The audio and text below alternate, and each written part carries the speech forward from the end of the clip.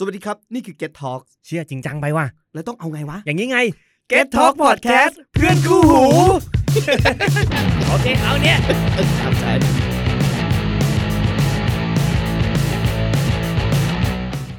สวัสดีครับนี่คือรายการอวกาศข้างบ้านครับผมอิงเจียรศิลป์อัศวกุลครับครับผมนาวินงามภูพันธ์ครับด้วยสถานการณ์โควิด -19 ตอนนี้ที่กำลังรุนแรงขึ้นในทุกขณะพวกเราก็เลยเลือกที่จะอัดรายการอวกาศข้างบ้านในตอนนี้ผ่านทางระบบวิดีโอคอนเฟอเรนซ์กันครับคุณภาพของเสียงในตอนนี้อาจจะไม่ดีเท่ากับการอัดผ่านสตูดิโอแต่ว่าผมมั่นใจว่าตอนนี้ท่านผู้ฟังทุกท่านจะได้รับความรู้เป็นอย่างมากเลยครับในตอนนี้เราจะมาพูดกันถึงเรื่องราวเกี่ยวกับแผ่นดินไหวบนดาวอังคารครับยานอินไซด์ได้ส่งข้อมูลเกี่ยวกับเหตุการณ์การสั่นสะเทือนบนพื้นผิวของดาวอังคารกลับมายังโลกซึ่งข้อมูลเหล่านี้มีอะไรบ้างในตลอดช่วงระยะเวลา10 เดือนของภารกิจและเราได้ทราบอะไรบ้างเกี่ยวกับกิจกรรมทางธรณีของดาวอังคารจากข้อมูลเหล่านี้ซึ่งวันนี้เราได้รับเกียรติเป็นพิเศษจากอาจารย์ของผมจากภาควิชาฟิสิกส์คณะวิทยาศาสตร์มหาวิทยาลัยมหิดลอาจารย์สุทธิพงษ์น้อยสกุลหรืออาจารย์แชมป์นั่นเองครับได้ทำเพจ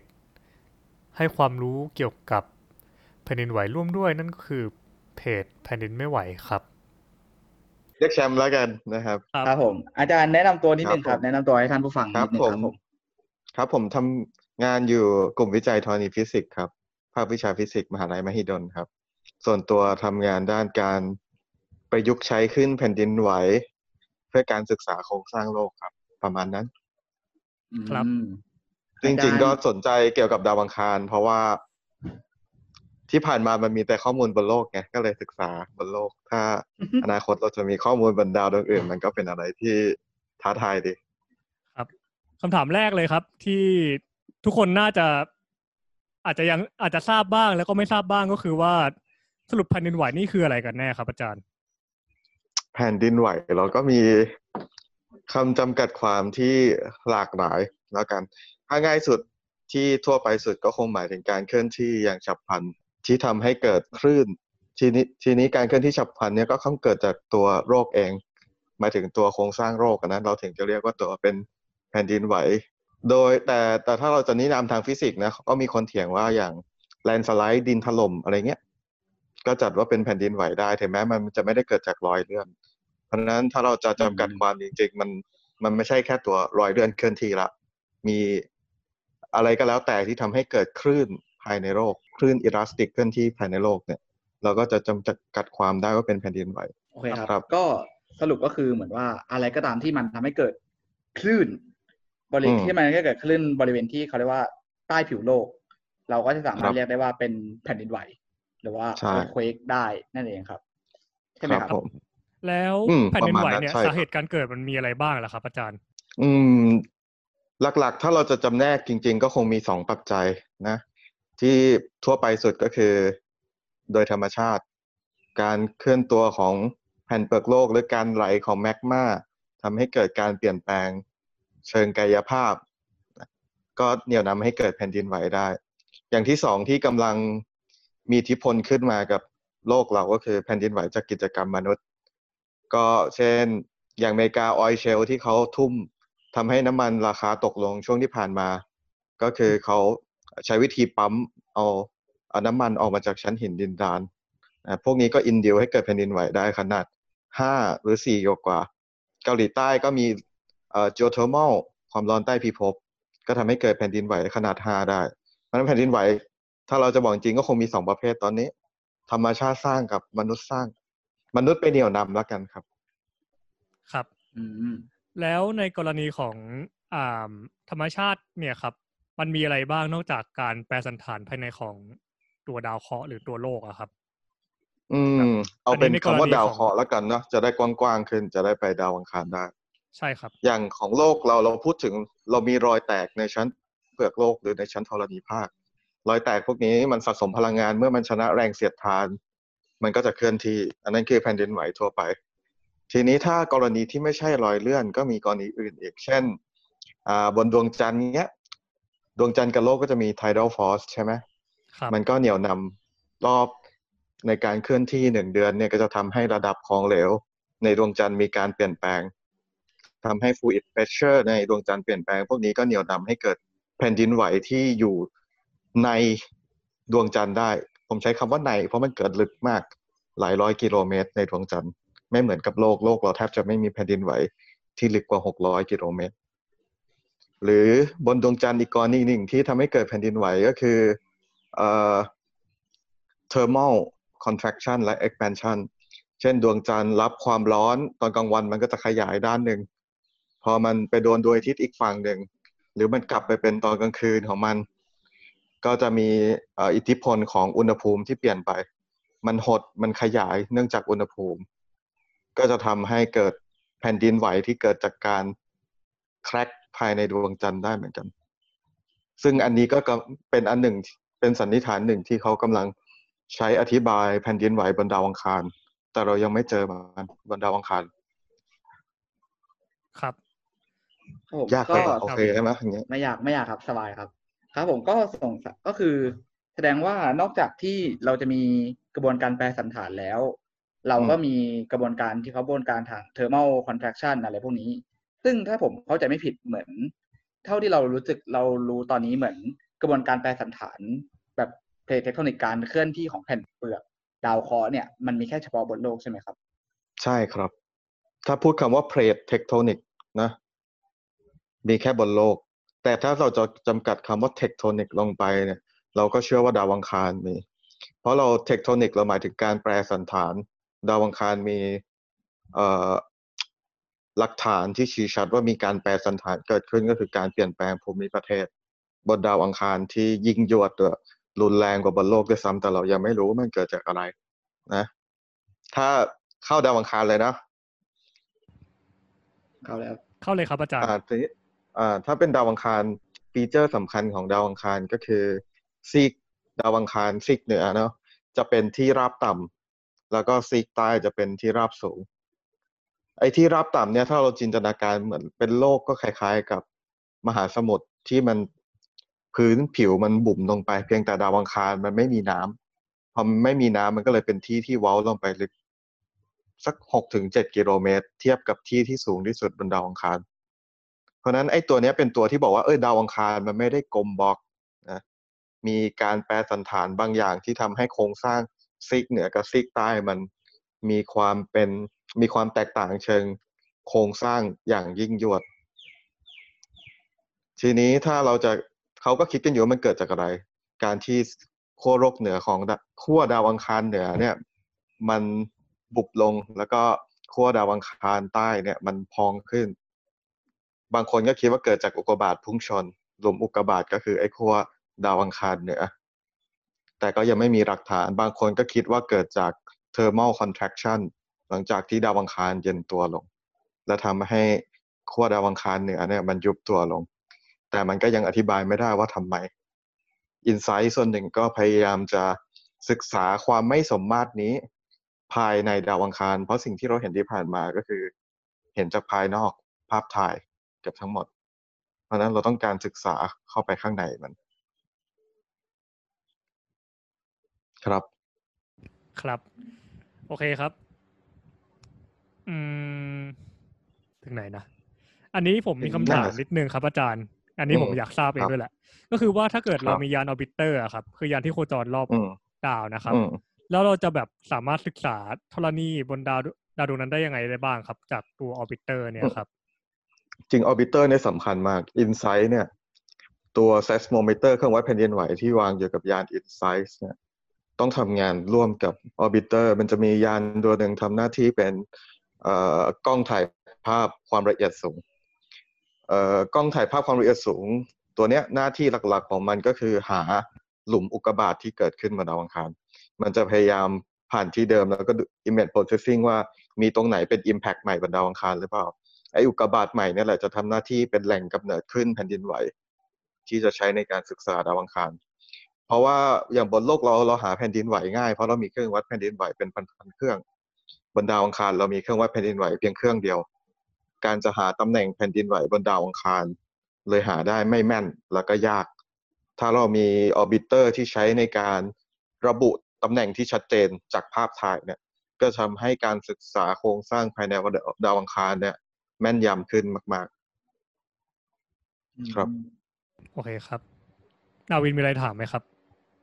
อันนี้เดี๋ยวสกิปเดี๋ยวเราไอ้นี่นิดนึงเลยแล้วกันก็คือเราอาจารย์พูดถึงแล้วว่าเราสามารถที่จะตรวจจับแผ่นดินไหวไม่ว่าจะบนโลกหรือบนดาวอังคารได้จากการที่เราตรวจวัดคลื่นที่เกิดขึ้นบริเวณจากใต้ผิวของดาวเคราะห์ใช่ไหมครับครับแล้วทีเนี้ยครับแล้วคลื่นตัวเนี้ยมันนอกจากที่มันจะบ่งบอกว่าเกิดแผ่นดินไหวขึ้นแล้วอาจารย์ยังพูดอีกว่าอาจารย์ก็กำลังทำโปรเจกต์เกี่ยวกับการใช้คลื่นแผ่นดินไหวนี้ในการศึกษาส่วนประกอบหรือว่าองค์ประกอบของดาวเคราะห์ผมเลยอยากถามว่าให้ท่านผู้ฟังได้ทราบว่าแล้วคลื่นพวกนี้จะสามารถบอกอะไรเราได้เกี่ยวกับสิ่งที่มันเคลื่อนที่ผ่านคือใต้พื้นดาวเคราะห์ตรงนั้นนะครับครับอย่างแรกก็คือคุณสมบัติเชิงกายภาพเชิงฟิสิกส์ของตัวหินละกันนะครับที่ประกอบขึ้นมาเป็นดาวเคราะห์เนี่ยมันก็มีตัวเราเรียก elastic content อะไรที่เราเรียกกันสัมประสิทธิ์ความยืดหยุ่นอะไรพวกนั้นนะครับสามารถแปลงไปเป็นสิ่งที่เรียกว่าความเร็วได้มันมีความสัมพันธ์กันอยู่แล้วกันระหว่าง elastic constant กับความเร็วของคลื่นทีนี้คลื่นเราเรียกว่าคลื่น seismic หรือคลื่นแผ่นดินไหวเนี่ยก็มี2ประเภทคือ P wave กับ S wave อันหนึ่งเคลื่อนที่เร็วอันหนึ่งเคลื่อนที่ช้า P wave เป็นคลื่นตามยาว S wave เป็นคลื่นตามขวางคุณสมบัติของ P wave กับ S wave เนี่ยมันก็จะ sensitive กับ material แตกต่างกันเช่น P wave เนี่ยจะ sensitive กับของแข็งของเหลวแก๊สได้หมดเลยเสียงเราเนี่ยก็เลยมีเป็นลักษณะของ P wave ในขณะที่ S wave เนี่ยมันจะไม่สามารถเดินทางผ่านของเหลวได้ส่วนหนึ่งที่ทำให้เรารู้หลักฐานแรกๆที่เราทำให้เรารู้ว่าโลกของเรามีแกนโลกชั้นนอกเป็นของเหลวก็คือศึกษาจากการเคลื่อนที่ของ S wave มีบางโซนบนโลกที่เราไม่สามารถบันทึก S wave ได้เมื่อเกิดแผ่นดินไหวทำให้รู้ว่า S wave มันทะลุของเหลวไม่ได้เพราะนั้นแกนโลกเราต้องมีของเหลวที่ทำหน้าที่บังไม่ให้ S wave เคลื่อนที่อันนั้นคือปัจจัยแรกอย่างที่สองที่ถ้าเราจะลงละเอียดไปอีกก็คือวัตถุที่มันแข็งมากๆนะครับคลื่นแผ่นดินไหวจะเดินทางได้เร็ววัตถุที่มันอ่อนนุ่มลงหรือมีความเป็นของเหลวมาผสมมากขึ้นคลื่นก็จะเดินทางได้ช้าหมายความว่าความแข็งหรือ rigidity เนี่ยสัมพันธ์กับความเร็วของคลื่นต่อไปความร้อนหรืออุณหภูมิวัตถุที่มีอุณหภูมิสูงคลื่นจะเดินทางได้ช้าวัตถุที่มีอุณหภูมิต่ำคลื่นจะเดินทางได้เร็วเพราะนั้นเอาแค่คุณสมบัติพื้นฐานก่อนก็คืออุณหภูมิกับความแข็งเราสามารถใช้ความเร็วของคลื่นแผ่นดินไหวในการศึกษาได้ว่าในแต่ละบริเวณของดาวเคราะห์เนี่ย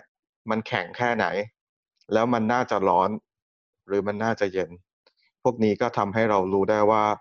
สารพวกนั้นควรจะเป็นอะไรเราทำการทดลองเทียบกับผลการทดลองในห้องแลบนะเรารู้ว่า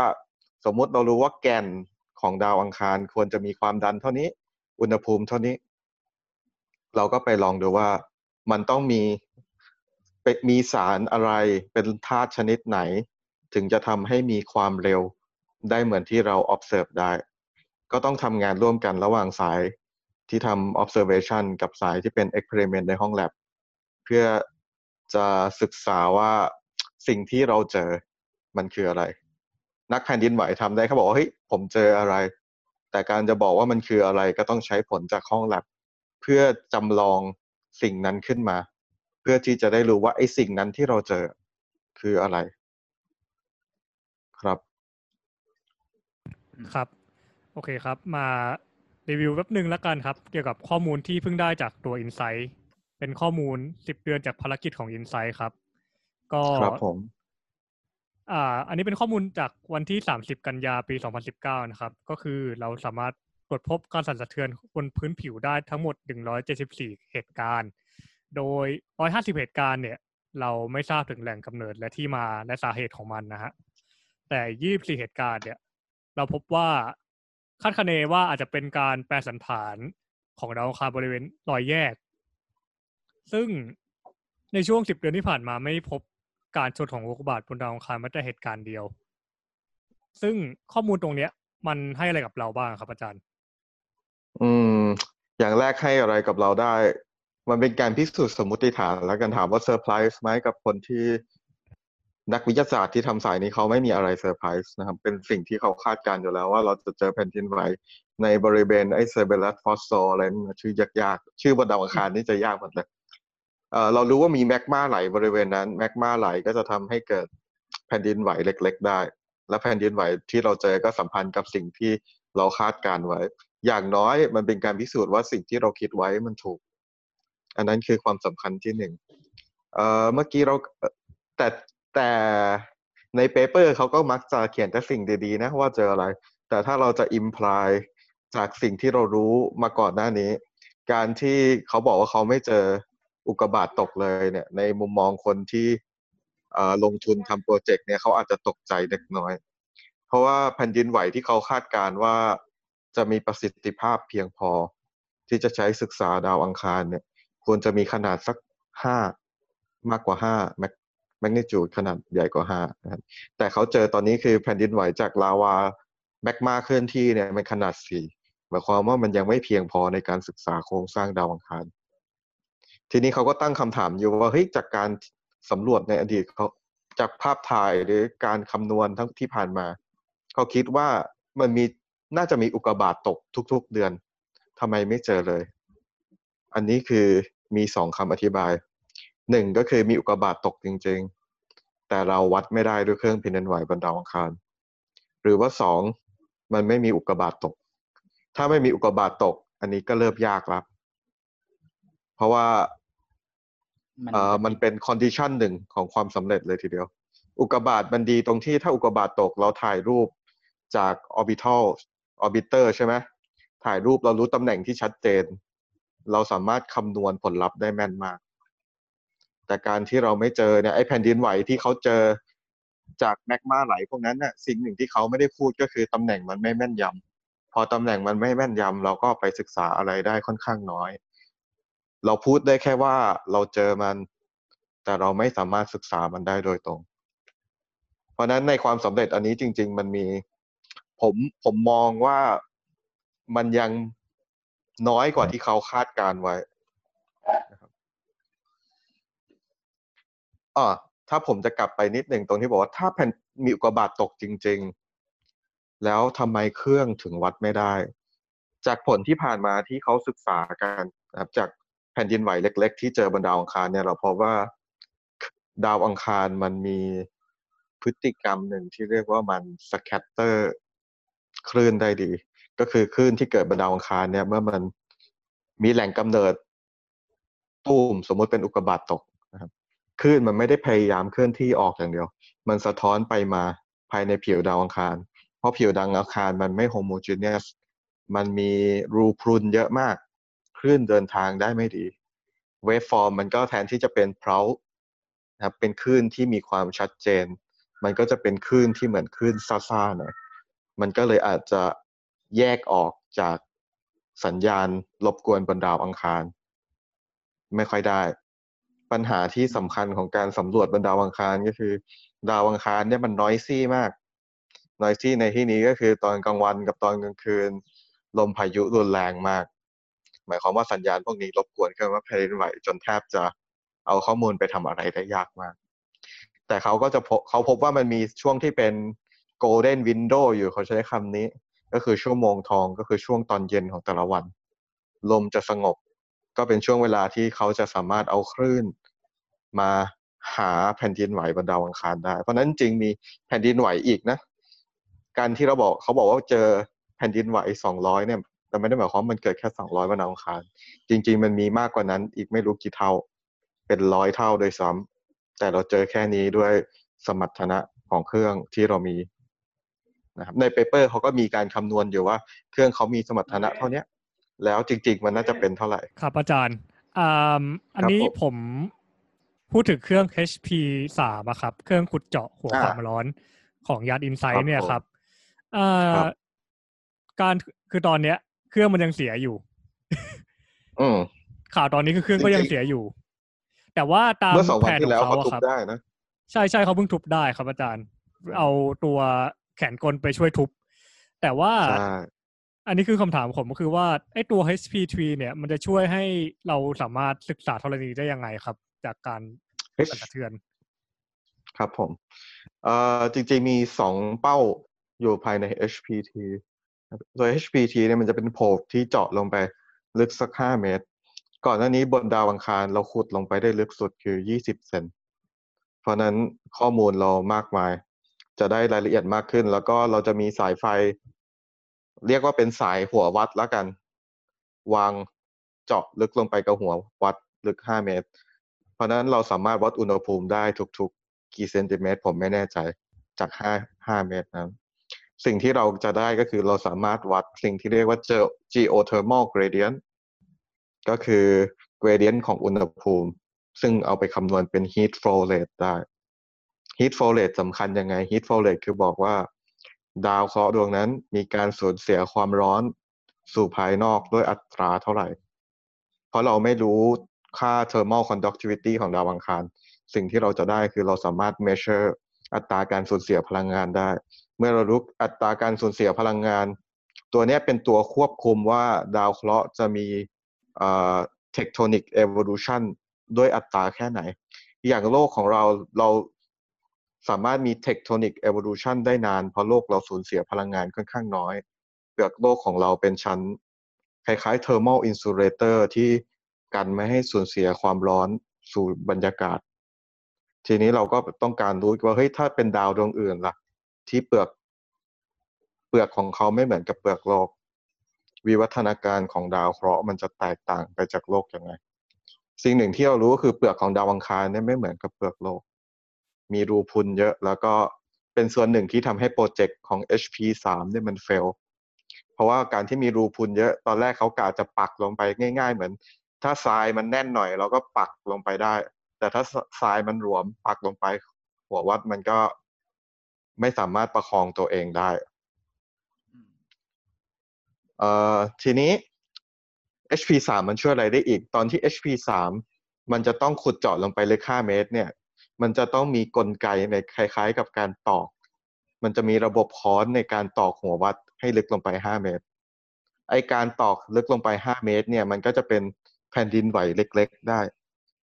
หมายความว่าเราสามารถสร้างสัญญาณขึ้นมาในบริเวณนั้นแล้วเราก็ให้เครื่องวัดแผ่นดินไหววัดสัญญาณที่เราสร้างขึ้น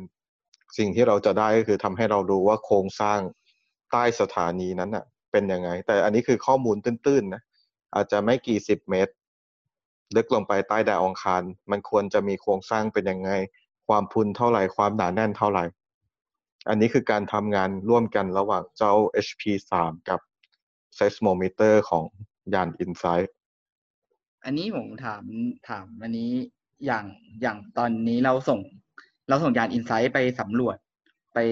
ดาวอังคารใช่ไหมครับแล้วก่อนหน้านี้ครับก่อนที่เราจะเอายาน InSight สำรวจเราคาดหวังว่าตัวโครงสร้างภายในหรือว่าตัวโครงสร้างภายในของดาวอังคารหน้าตามันควรจะเป็นยังไงครับสิ่งที่เรารู้คร่าวๆแล้วกันไล่จากข้างนอกลงไปเขาสามารถคำนวณหาความหนาของเปลือกดาวอังคารได้อันนั้นคืออันแรกแล้วเขาก็คิดว่าความหนาแน่นน้อยกว่าเปลือกโลกลึกลงไปเขาพอจะรู้ว่าแมนเทิลเป็นยังไงพอจะรู้ว่าคอเป็นยังไงสิ่งที่ไม่ค่อยแน่ใจก็คือคอหรือว่าแก่นของดาวอังคารเนี่ยมันมีการแยกชั้นเหมือนกับโลกเราหรือเปล่าก็คือมี outer core เป็นของเหลวแล้วก็คอเป็นของแข็งเราอาจจะเจอในวิกิหรือในหนังสือก็แล้วแต่ที่เขียนว่ามันมีแต่ในมุมมองวิทยาศาสตร์จริงๆเรายังไม่ชัวร์ว่ามันจะมี outer core ที่เป็นลิควิดบนดาวอังคารอันนั้นคือสิ่งที่คิดไว้แล้วก็อีกอันนึงถ้าจะเปรียบเทียบกันเขาคาดการณ์ว่าตัวแมนเทิลของดาวอังคารเนี่ย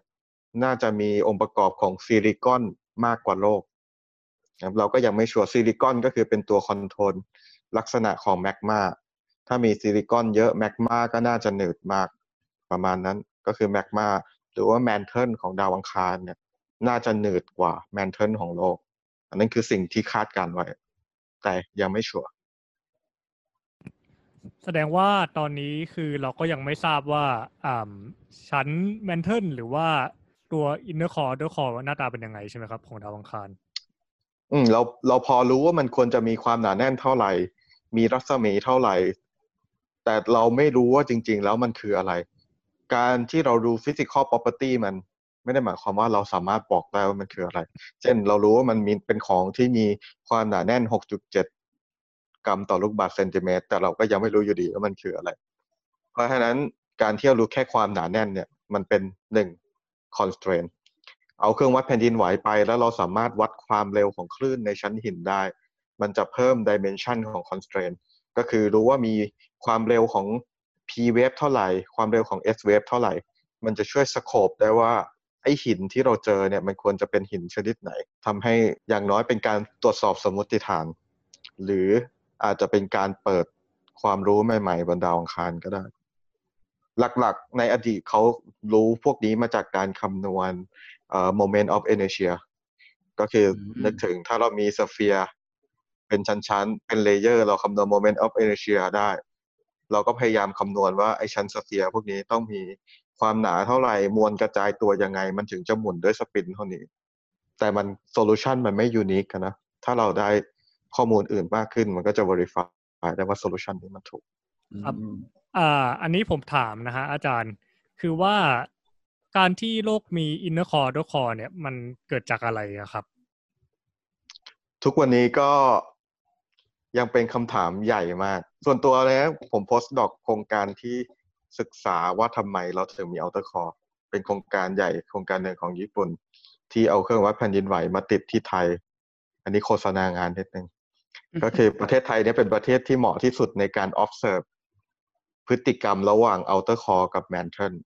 ส่วนถามว่าทำไมโลกถึงมี outer core inner core ทุกวันนี้ก็ยังไม่ชัวร์เลยว่าทำไมเอาแค่ว่า mantle ของเรามีการไหลเวียนแบบไหนทุกวันนี้เรายังไม่รู้ด้วยซ้ำว่าในโลกเราไหลเวียนแบบไหนในมุมมองฟิสิกส์เราคิดว่า mantle น่าจะไหลเหมือนกันเป็นเนื้อเดียวกันหมดทั้งใน mantle แต่ในมุมมองของนักเคมีเขาเชื่อว่า mantle ชั้นล่าง lower mantle มันก็จะไหลแค่ภายใน lower mantle แล้วก็เรามี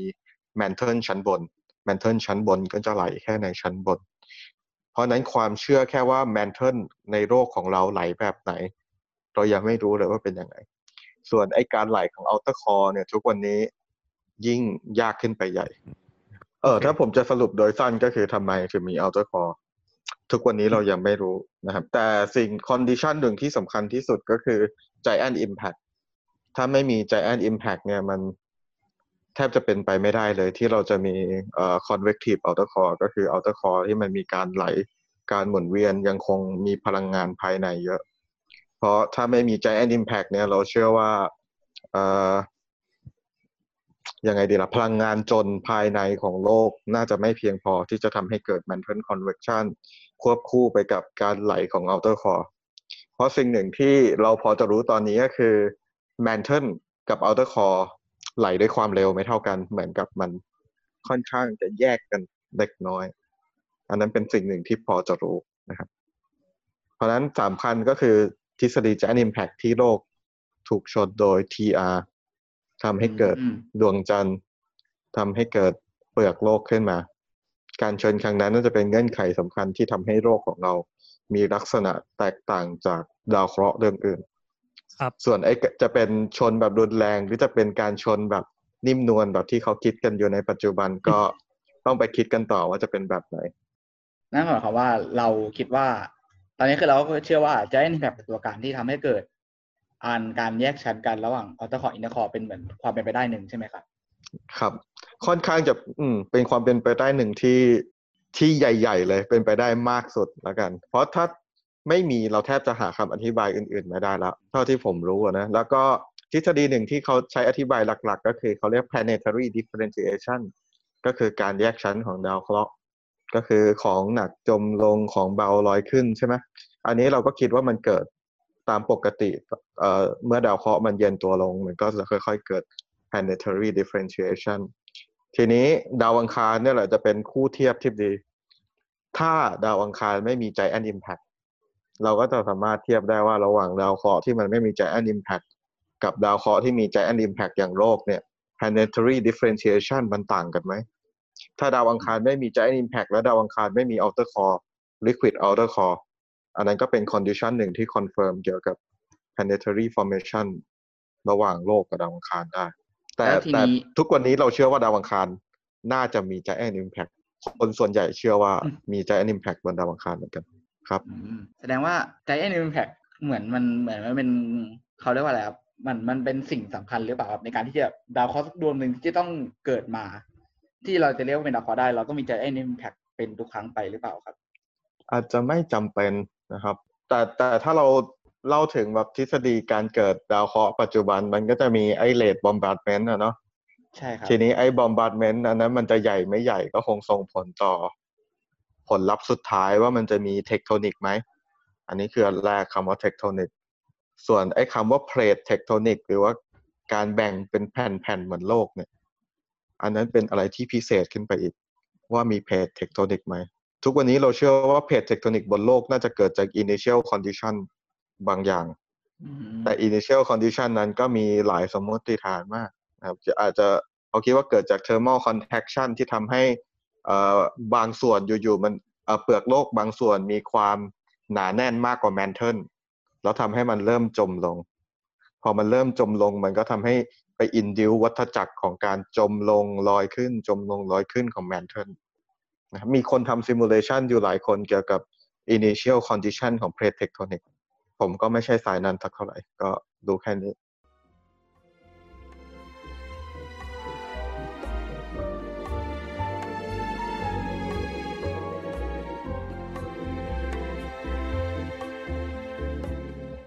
ผมฝากนิดนึงครับผมคำยากๆหลายๆอย่างนะเราเรียก earthquake ใช่ไหมสำหรับแผ่นดินไหวบนโลกใช่ครับทีนี้บนดาวอังคารเราก็จะเรียกมันว่า Marquakes ก็คือเป็นชื่อเฉพาะเราไม่เรียก earthquake บนดาวอังคารเนาะทีนี้คำว่า geology เนี่ยภาษาไทยเราก็เรียกธรณีวิทยาเพราะฉะนั้นถ้าเราบอกว่าธรณีวิทยาของดาวอังคารมันก็จะยิ่งย้อนแย้งในศัพท์เพราะธรณีเนี่ยคือพระแม่ธรณีก็คือเฉพาะโลกคำว่า Geo ก็คือมาจากกายาที่เป็นเทพเจ้ากรีกของโลกอีกเพราะนั้นจริงๆแล้วคนที่กรีกหน่อยเขาก็จะไม่เรียก geology of มานะเพราะมันดูแปลกอะคำว่า geology มันคือเฉพาะโลกเขาก็จะมีคำหนึ่งที่เรียกว่า areology ก็คือมาจาก Ares เทพแห่งสงครามที่เป็นเทพเจ้าแห่งดาวอังคารใช่ไหมเขาก็จะใช้ในการอธิบาย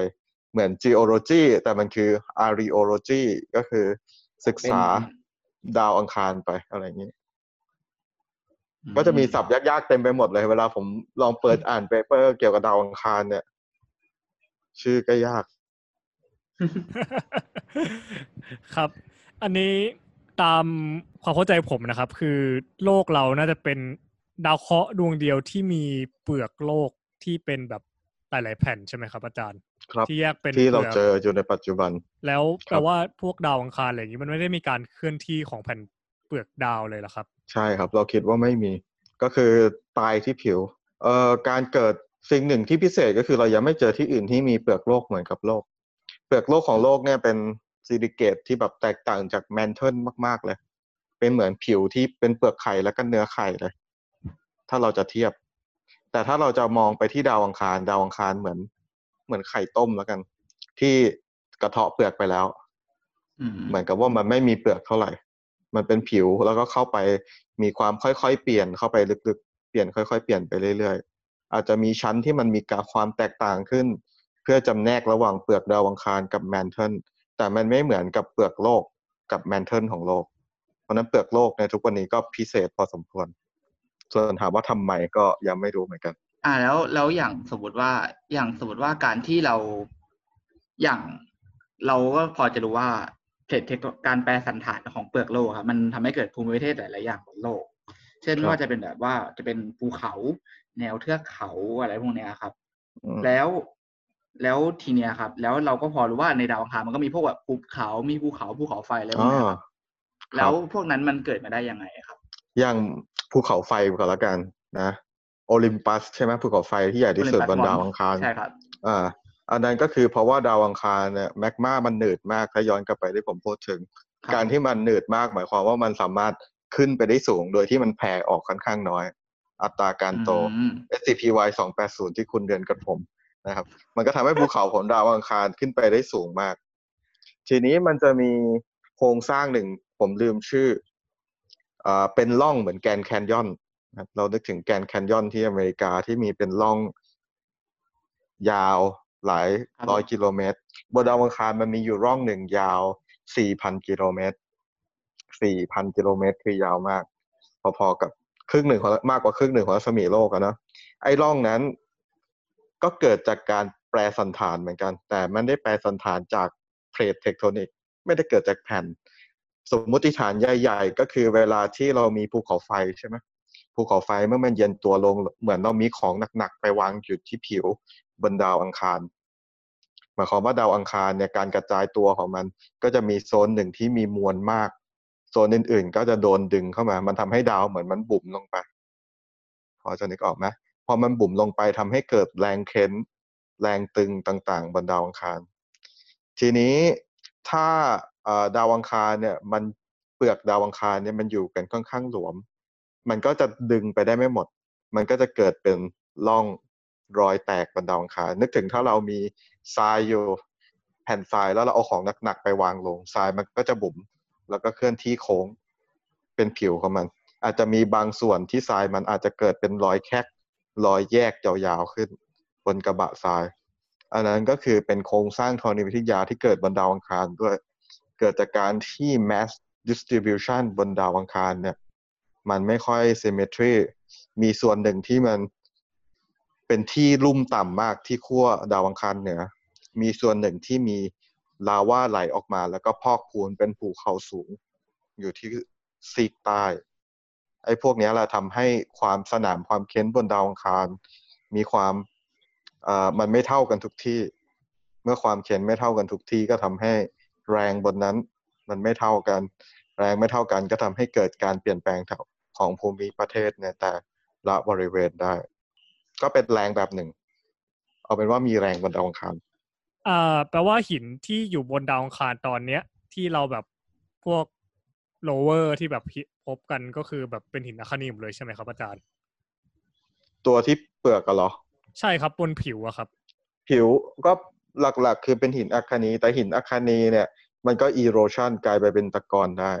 ถ้าตะกอนมันมีซีเมนเทชันมีน้ำเข้าไปแทรกมีการประสานมันก็จะกลายเป็นหินตะกอนได้แต่มันส่วนใหญ่มันยังไม่ค่อยมีซีเมนเทชันเพราะมันขาดการประสานเหมือนเรามีเหมือนมีผงปูนซีเมนต์อ่ะแต่มันไม่มีน้ำอ่ะมันก็ยังเป็นผงต่ออยู่อย่างนั้นอันนั้นคือหลักๆที่เจอบนดาวอังคารแล้วก็พวกลาวาอะไรก็ชัดเจนแล้วอาจารย์ว่าบนดาวอังคารจะมีหินแปรไหมครับหินแปรเนี่ยเงื่อนไขสำคัญคือความแรงดันแล้วกันผมเรียกอย่างนั้นหินแปรคือใช้ temperature กับแรงดัน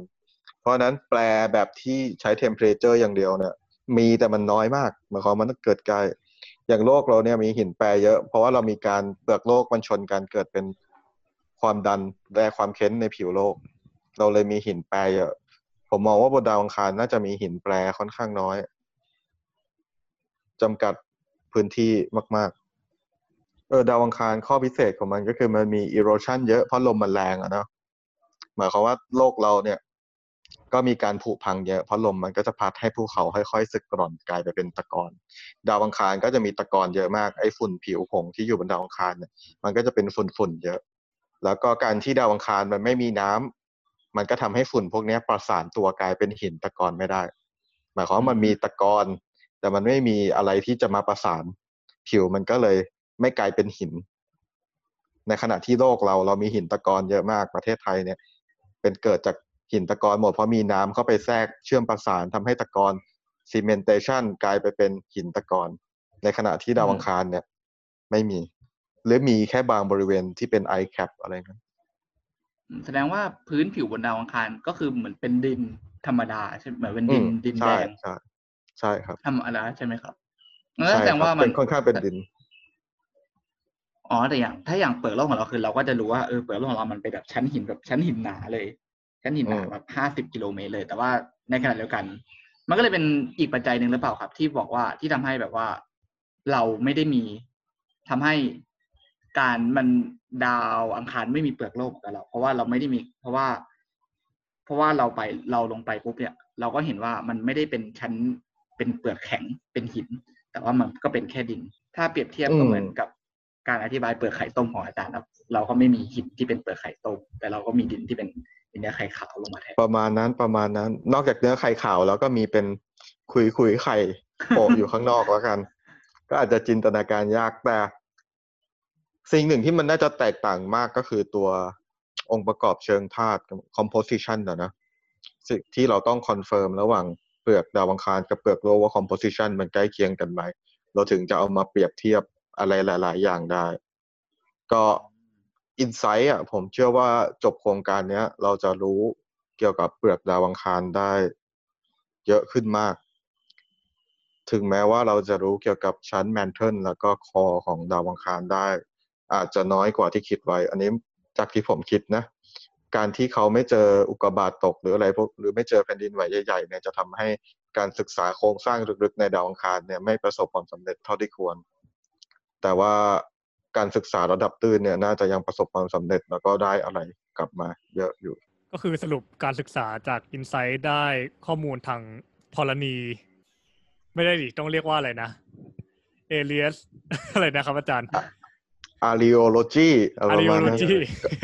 ภาษาไทยผมไม่รู้จะเรียกอะไรเหมือนกันดาวอังคารภาษาไทยเรียกอะไรที่ไม่ใช่ธรณีที่เป็นศัพท์ยากๆมันมีดาวมฤตยูอันนั้นดาวอะไรดาวมฤตยูนั้นอันนั้นอยู่ในนั้นครับเราน่าจะเรียกว่าดาวอังคารเนี่ยแหละครับงั้นแค่นั้นก็ง่ายๆก็คงไม่มีชื่ออื่นนะน่าจะเป็นดาวอังคารอย่างเดียวไม่มีมันไม่น่าจะมีแบบดาวปกติอาจจะเป็นแล้วชื่ออังคารวิทยาอะไรเงี้ยมั้งก็เหมือนธรณีวิทยาแต่เป็นอังคารวิทยาแทนครับผมก็ไม่แน่ใจครับอยากบางคำแปลไทยมาแล้วมันก็ไม่เวิร์คครับทับศัพท์อังกฤษไปเลยครับน่าจะจริงครับก็คือข้อมูลที่ได้จาก Insight ก็น่าจะได้อีกเยอะมากเลยนะครับอาจารย์หลังจากจบภารกิจไปแล้วหวังว่าข้อจำกัดก็คือมันมีอันเดียวข้อมูลทั้งหมดมันไม่ได้กลับมาด้วยอันหนึ่งคือข้อมูลมันอยู่บนยานแล้วเราก็ส่งกลับมาเท่าที่เราคิดว่าเราเลือกแค่บางส่วนส่งกลับมาเพราะว่าส่งกลับมาด้วยอินเทอร์เน็ตคอนเนคชั่นแล้วกันเรียกแค่คำนี้ระหว่างโลกกับดาวอังคารมันไม่ดีเราก็ไม่สามารถส่งทุกอย่างกลับมาได้เราก็มันอาจจะมีบางส่วนที่ถูกทิ้งไว้ข้างหลังก็ต้องดูเขาอาจพยายามขุดอยู่ว่า data ของไอ้ impact มันหายไปไหนอาจจะมีอยู่แต่มันผ่านการคัดกรองโดยมนุษย์บนโลกเพราะวิธีทำก็คือเขาจะเอาภาพหยาบๆมาส่งมาที่โลกภาพนี่คือสัญญาณคลื่นนะแล้วก็ให้คนที่โลกเลือกว่าจะเอาข้อมูลช่วงไหนเป็นพิเศษเพื่อดึงเอาข้อมูลเต็มจากดาวอังคารกลับมาที่โลกเพราะนั้นขั้นตอนสำคัญก็คือการนั่งรีวิว data ว่าข้อมูลช่วงไหนสำคัญเราเลือกดึงกลับมาเพื่อวิเคราะห์ทีนี้ไอ้ข้อมูลที่ไม่ดึงกลับมานั่นแหละอาจจะมีบางสิ่งซ่อนอยู่ก็เป็นได้เพราะเราใช้ความรู้ที่รู้เกี่ยวกับโลกในการตัดสินใจมันจะมีบางสิ่งพิเศษอยู่เขาก็คงพยายามทำอย่างเต็มที่กับส่วนนี้มันจะอยู่อีกประมาณ10 เดือนมั้ง Insight เนี่ย